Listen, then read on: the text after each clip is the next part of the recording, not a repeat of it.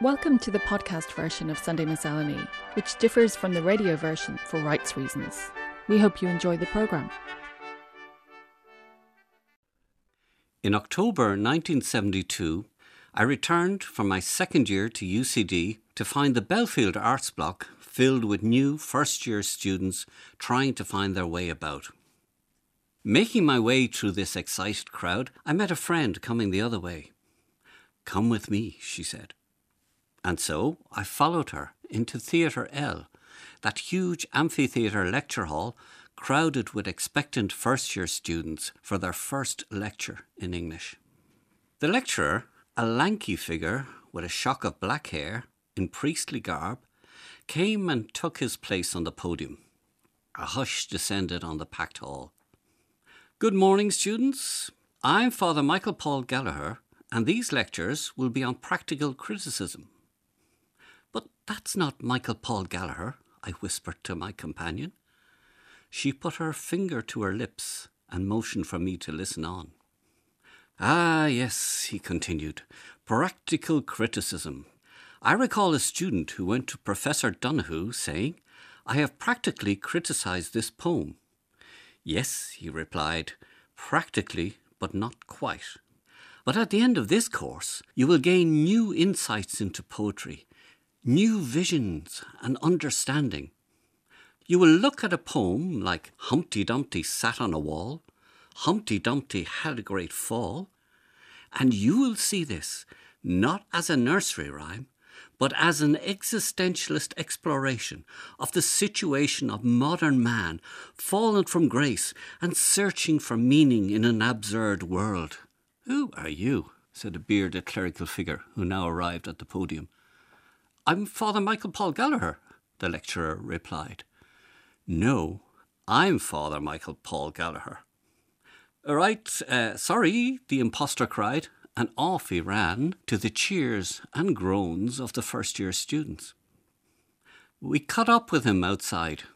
He was flushed and excited from his act and keen to know how we thought it had gone. This was my first encounter with Dermot Morgan, second-year student and all-around funny guy. We became good friends, and as we were both doing English, we saw a lot of each other. I was thoroughly entertained by him on every meeting, for he never stopped performing, whether on stage or with company. His energy was manic, and his comments hilarious and apt. He was liable to turn up anywhere and everywhere in the guise of his latest character. He even showed up at the Tramps' Ball in the restaurant building, fronting a band called Big Gom and the Imbeciles. But he had to give that up, he told me, as people were taking it too seriously and missing the satire, wanting to book the group for dances, while all he wanted to do was poke fun at the country music scene with songs like Casablanca Blues, I Walk Black Line, or Be Nobody's Darling But Wine.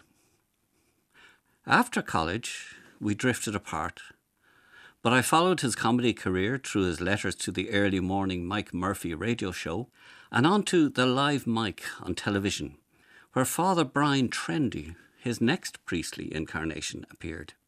This was an altogether smoother priestly character, well-groomed in his leather jacket, smiling at the camera. He advised us to be like the Irish soccer team and pick divine, or act as a fishing rod for God to catch a soul and fill it with love. But again, there was the danger that his bite-sized pieces of religion might be taken for real, and my mother, for one, loved his little sermons. His next incarnation was as the growling, irritated voice of Charlie Haughey in his own radio show Scrap Saturday with Jerry Stenbridge. This was full of cutting impersonation and biting political satire that to me represents the height of his career. Maybe it was too close to the bone, as after a few seasons, Scrap Saturday was scrapped. He went on to play his third and most famous priestly role, Father Ted, and gain international fame. Father Ted Crilly dreams of bigger things than the dead-end wilderness of Craggy Island, a parish to match his abilities, recognition, fame and fortune, But everywhere his projects crumble under the reality of the people he is surrounded by. It was a wonderful farce, extremely well written and well acted by a fantastic cast. But I kept thinking that for all its quality, Dermot Morgan had so much comic ability underused in the series. The last time I met him was in Kilkenny, when he was on a solo tour called Black Magic. He'd been in the news recently, having appeared in court and been fined for speeding through Mount Rath in County Laois. His comment to the audience on this was as acerbic as ever. "Did you ever see Mount Rath?" he thundered. 50 miles is too bloody slow to go through the place." We met and talked after the show, but he had to return to Dublin early and promised a real UCD reunion at a future time. That reunion never happened, and he died at the height of his fame, playing the vainglorious Father Ted. Dermot never lost the manic energy and enthusiasm he showed in Belfield, where he constantly had us in fits of laughter with his antics. While the world got to know him and love him as the farcical Father Ted, it was in UCD, in front of those bemused and bewildered first years, that he played the first of those oddball priests that were to bring him so much fame.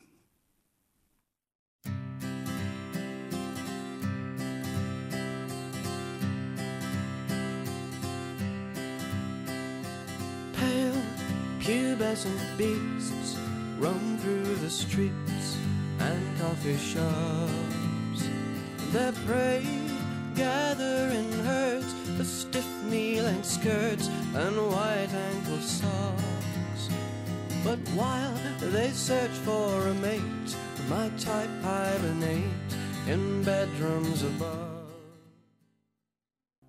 When she died in 1974, her books were selling 100,000 copies in hardback, 500,000 in paperback per year. Yet nobody seemed to have heard of Georgette Rougier, a Frenchwoman. No, she was successful and acclaimed under her maiden name, Georgette Hare. People only learned her married name from her obituaries, because when her first big hit, These Old Shades, was published, it was during the general strike in Britain. There was no publicity because there were no newspapers and magazines, but it sold 190,000 copies.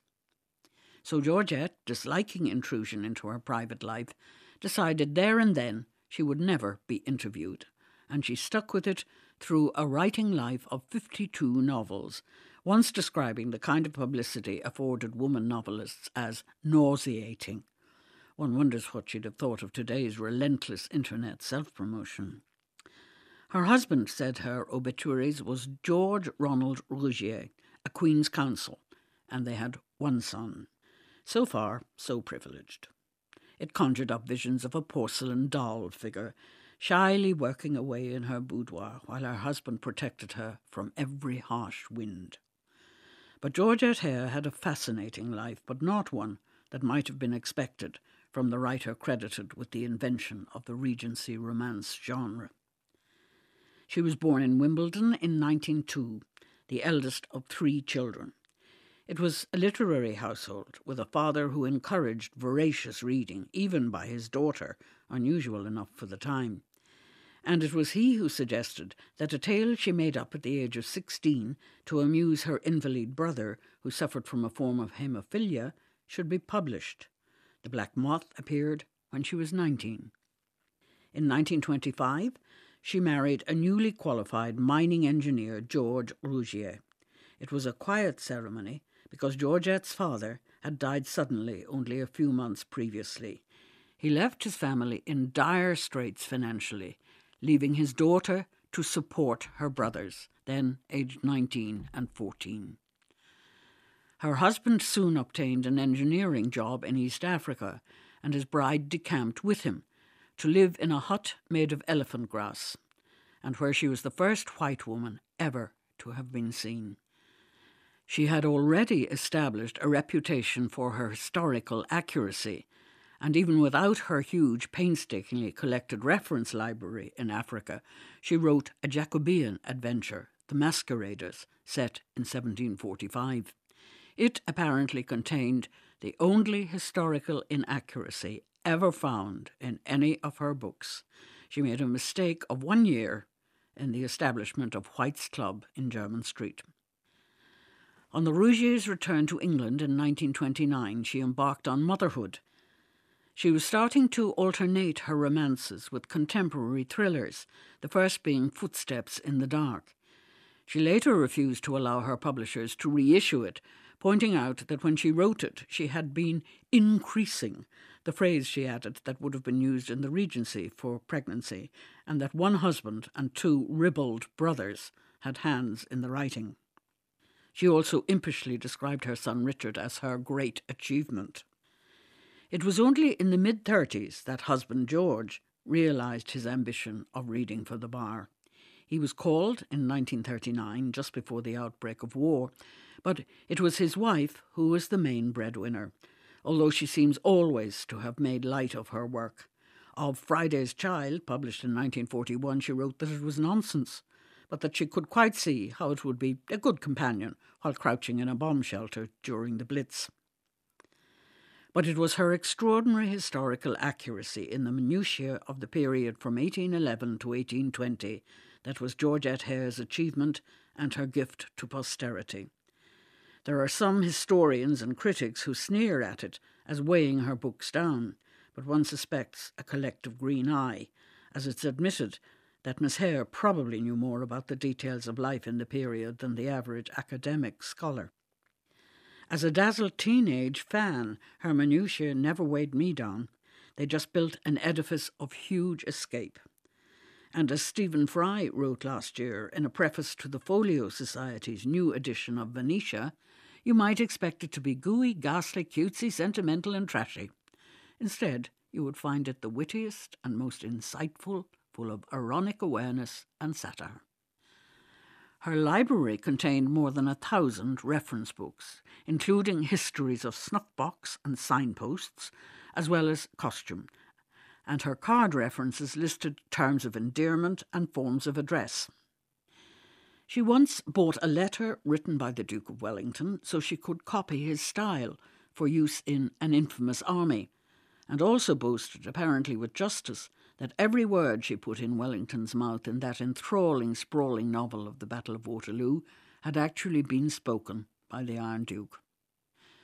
Over the years, more than one copyist, including Barbara Cartland, successful but not exactly highly regarded in literary terms, was proved to have plagiarised Hare, but she resolutely refused to sue. And at one stage, having transferred the Commonwealth rights to 17 of her most successful works to her publisher Heinemann for £750. What was she thinking of? She later refused 80,000 to have them transferred back to her by an uncomfortably guilty publisher. She had given her word, she explained.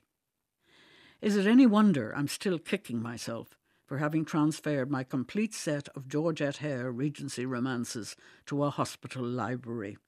At the time I thought I was finally acknowledging adulthood. Now I'd just like to settle down again with the Grand Sophie or An Infamous Army. And as for Hero Lady Sheringham, a.k.a. Kitten, and her scandalously disgraceful chariot race on the public road, I wouldn't need a bomb shelter to enjoy Friday's Child.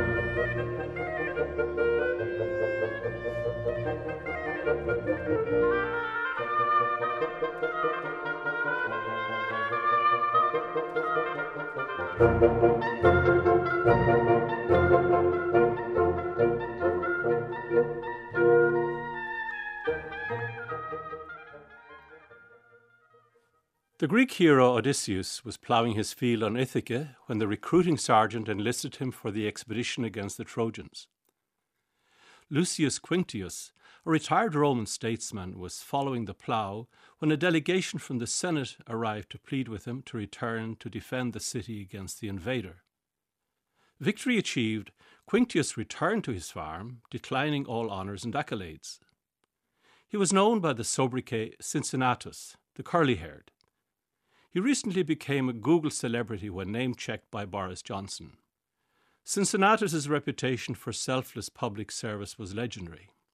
In 1783, a society was formed by American officers called the Society of the Cincinnati, whose aim was to preserve the ideals of the American Revolution. In 1790, a town in the Northwest Territory of Ohio was named Cincinnati in honor of the society. Today, a sculpture stands prominently in the city, showing the Roman statesman with curly hair and beard, one hand returning the fasces, a bundle of wooden rods which symbolized his power as dictator, the other resting on his plough. When Irish ploughmen gathered for the National Ploughing Championships in County Laois last week, I was in Cincinnatus' city of Rome.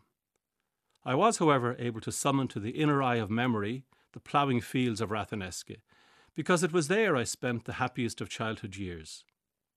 Spelled Ratheniska, but pronounced Ratheneska, the Irish name Rahinanishka means little wrath of the water. During the 50s, my father was a schoolmaster in Ratheniska. The teacher's house was located between the school and chapel, which stood at a fork where three roads converged. The countryside gently sloped away, presenting a panoramic vista of serene and varied beauty. Irregular fields of every shape and size were framed by a network of ditches and hedgerows. Clumps of woodland punctuated the landscape. The panorama changed with the seasons. The brown earth and rotting winter stubble turned to delicate green in spring and a brighter tone as the harvest ripened. The mood could change hourly as light and shadow played against one another between earth and sky. To the east you could observe a lashing cloudburst, while the sun flashed through rifted clouds in the west. Shadow and sunburst, wind and light, clouds ominous or luminous, the elements fused in dramatic beauty. Rainbows frequently adorned the vaulted expanse. Thunderstorms brought fascination and terror.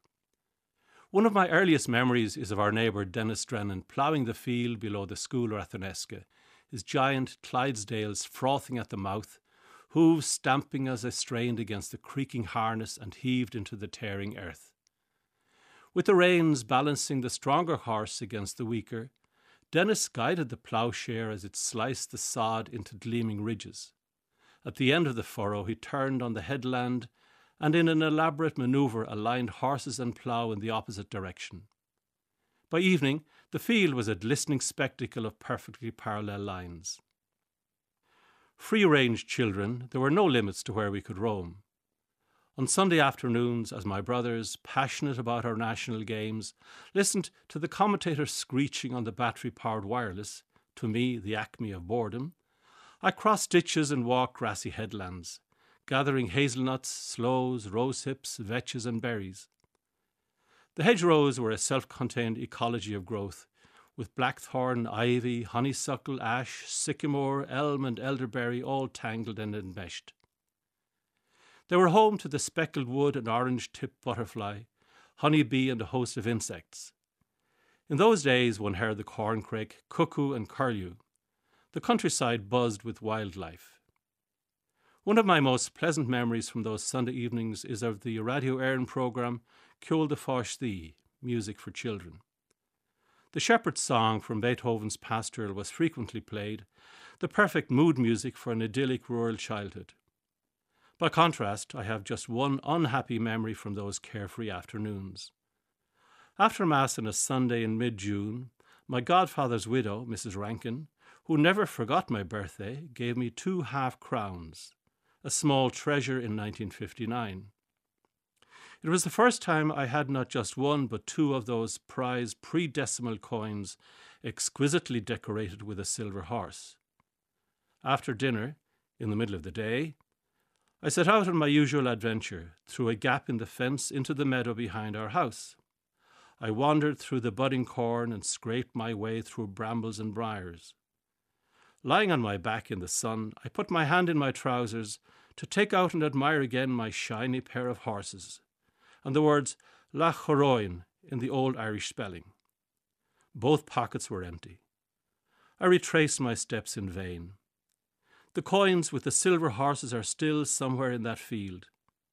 As they ploughed the field in Rathneska last week, I wonder, did one of the ploughmen catch a fleeting glimpse of silver perhaps as he turned the sod?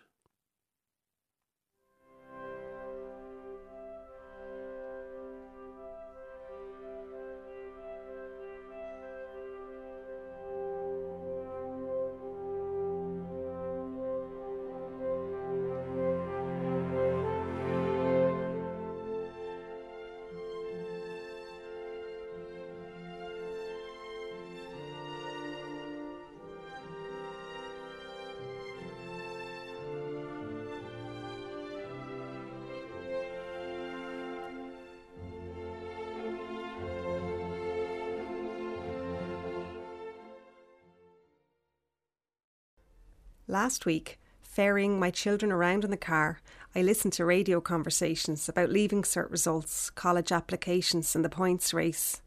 It took me back to my own leaving in 1996 when there was only one course I wanted, communications and DCU. I knew exactly the results I needed to get it. I'd read the course outline so often I knew it by heart. I could see myself on my first day walking onto that campus. As I studied hard on my desk next to my school books were Just 17 magazine and books by Joan Lingard and Maeve Binchy. I also had a side habit of New Age books, crystals and dream catchers. I was setting intentions and trying to manifest my future long before it became a trend. And I prayed too, for good measure. The soundtrack to this time was a mishmash of my parents' and brothers' tastes: pop, rock, dance, folk and country. I grew to love the stories in country music songs. One album that was always left ready to play in the kitchen was my mother's, Garth Brooks' The Hits. His songs cheered up many dreary school nights as we did the dishes before getting back to the study. Critical to my plan was an A in Honours English, and an A in the mocks assured me I was on track. The day I did my actual Leaving Cert exam, I left the exam hall head high, satisfied I'd nailed it. For my composition, I'd chosen the title that appealed to me most. There is a divinity that shapes our ends. I wrote my essay about Hamlet's words, the view that in life there are many things out of our control and that in the end it is God or some higher force that will determine our destiny. I wrote about the human need to direct our lives and the important logical ways we try to do that. But, I wrote, we must allow for the possibility of a realm we can't control, the divine forces Shakespeare spoke of. For example, I wrote, look at the insight provided in the wonderful song Unanswered Prayers by Garth Brooks. In it, the singer bumps into an old flame and reflects on how desperately he had prayed to be with her many years earlier. Had God answered those prayers, he now realises, he would never have met the woman who is now his beloved wife. I felt in this song Garth Brooks was beautifully illustrating Shakespeare's point, and I was sure the examiner would see this too. But a few months later, in Corsica for the summer to work as an au pair, I stood in a phone box holding a crumpled fax, my leaving results. Everything had lined up as planned, except English. I'd missed out on that A and it hurt. My dream crumbled. It cost me the vital points that would have made all the difference. My mother said my English teacher had phoned the house earlier saying there must have been a mistake. What happened? I told her no, the mistake had been mine. Beneath the tears I felt a fool, judged. My essay must have been what let me down. William Shakespeare and Garth Brooks on the same page in a Leaving Cert essay. What had possessed me? I pictured the examiner marking my paper, a retired English teacher with rows of highbrow literature on the shelves behind, classical music playing, shaking his head as he read my essay. By the following year, the dust had settled on that big disappointment. I went to a different college and did a different course. That summer, my new college friends persuaded me to join them in Scotland. One had a brother living there who had got her a job. A week later, I walked into a bar in Edinburgh with that friend, and she introduced me to her new workmates. One of them, a guy in a Hawaiian shirt, caught my eye. Back in my car, 25 years later, I'm wondering if that same fella has any check shirts he could lend me for the big concert in Crow Park on Saturday. Because despite what that examiner or anyone else thinks, I'll always love a good story, whether it's high literature like Shakespeare or a song from Garth Brooks. And I do believe there's a divinity that shapes our ends, because for me, one of life's greatest gifts came my way from an unanswered prayer.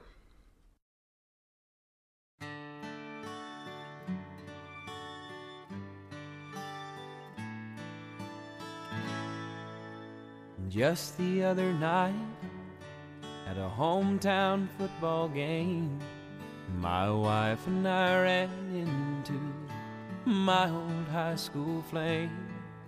And as I introduced them, the past came back to me, and I couldn't help but think of the way things used to be. Mirror. I used to be on his mother's dressing table, one of the few things he rescued from her house. I sit now on their dusty chest of drawers. My feet fall off when his woman decides to dust. She doesn't clean me the way his mother buffed and polished, treasured. I'm not cared for like that now, but freer in a way, especially in autumn when I reflect the fruit trees back to themselves and her coloured scarves hanging on the door of the wardrobe. He slides up books in front of me, and I read their titles over and over until he replaces them with others. The walnut wood of me listens when they talk, and to their breathing and snuffling in the night. The room is stuffy, even with the windows open. Mornings the birds wake the sky, pink as a baby's breath, like his breath when his mother held him close and looked for their reflection on my face, a pieta witnessed only by me. In my window, small pears redden. She collects elderberries, and a fawn and white cat touches me with her paw. He cuts the grass, passing over and back, the way he did once on a tricycle. He is a man now, not as interested in facing me, but my grain still holds his mother's touch. The scent of Pond's cold cream, wax polish, and another bedroom far from here, where she faded in front of me.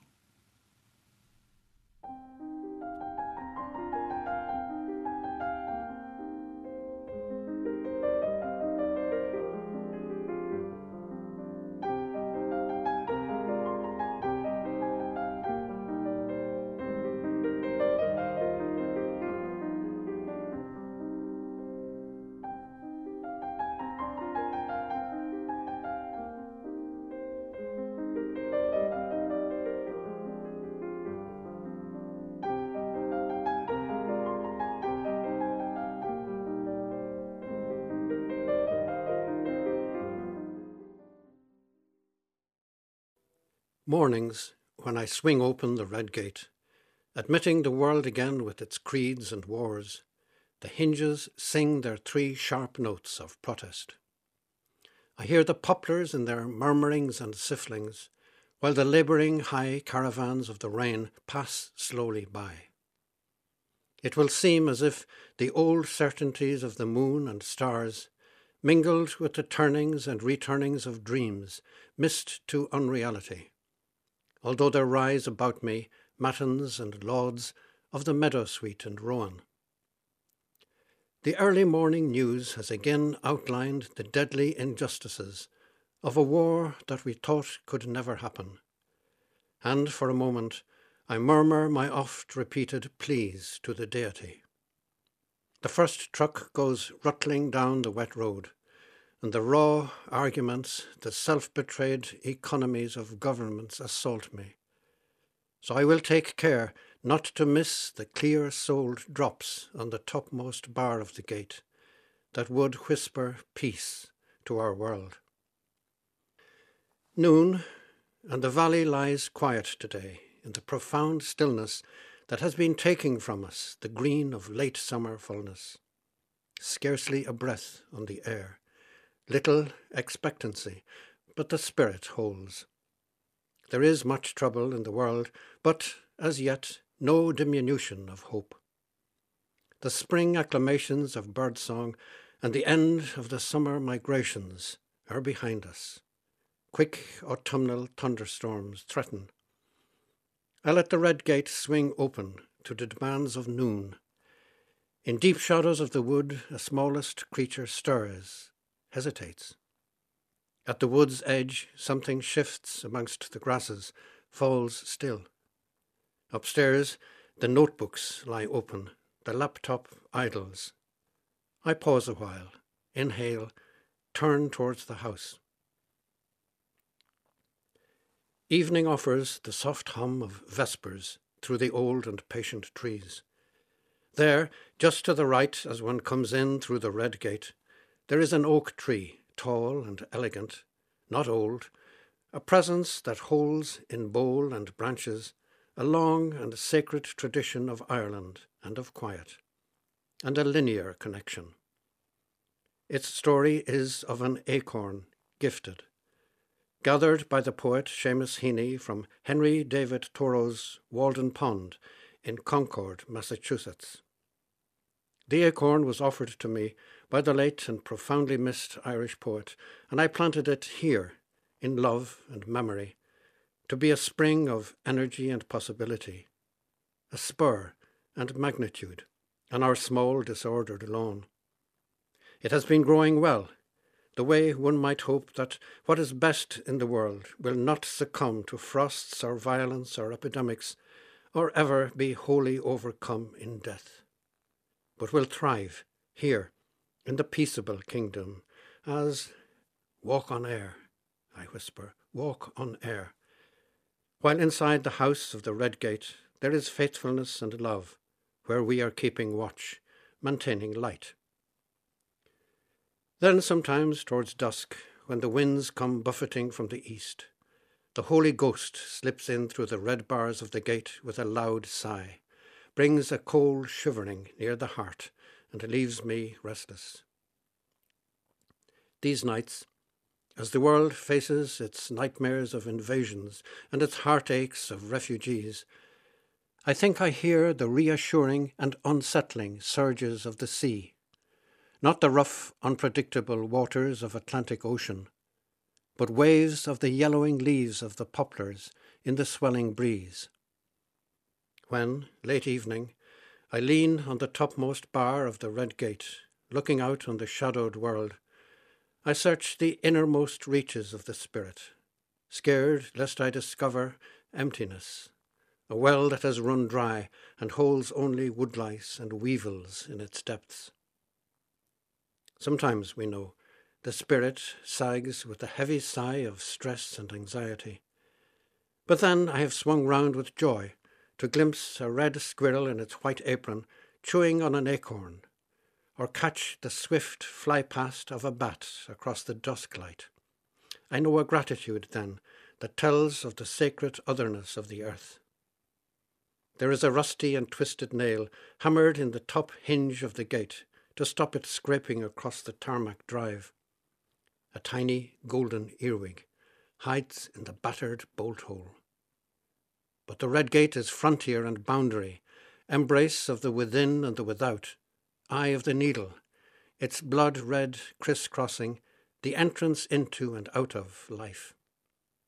Inside the gate, I release the words that have been hovering by me, and are now stirring like variegated moths, held fluttering in my hands, and hope they will not fly in vain.